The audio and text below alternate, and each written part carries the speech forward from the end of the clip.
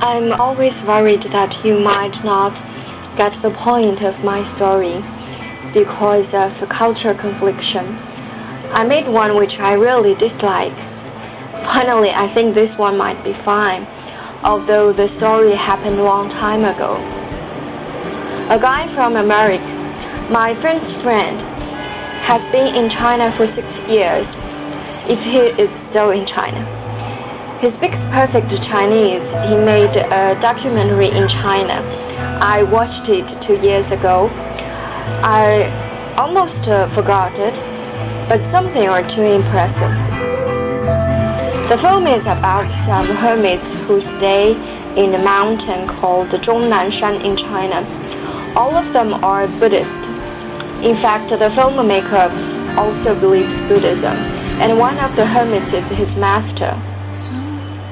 And now I still can recall 2 of them. A man who has been living in a cave for 10 years, or even longer. I cannot remember clearly. He even doesn't have a room. But this is not because of the poorness, just he thinks this is one of the ways to be closer to Buddha. Basically, there is nothing in the cave, only some pictures of Buddha, and a very small Buddhist statue, and candles.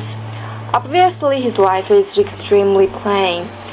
I'm not a Buddhist, so I really don't know whether Buddha asks people to do this.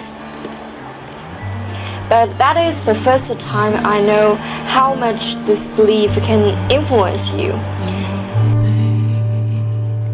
And I still can remember a boy. He was sent to a master on that mountain when he was very, very small. All his memory is full of things happening on the mountain. The first time he came to the city, he was 18 years old. He was overwhelmed by what he saw. He never saw a car and those colorful lights. He never imagined what people dress like. So he fought with himself. He should stay on a mountain or come to the real world. Then he went back to his master, who is the one he trusts most. So he beat the idea of leaving. He stays. The film really made me think that some people, they do choose a life like that. And the thing is, they stay there not just for themselves, also for other people. For me, maybe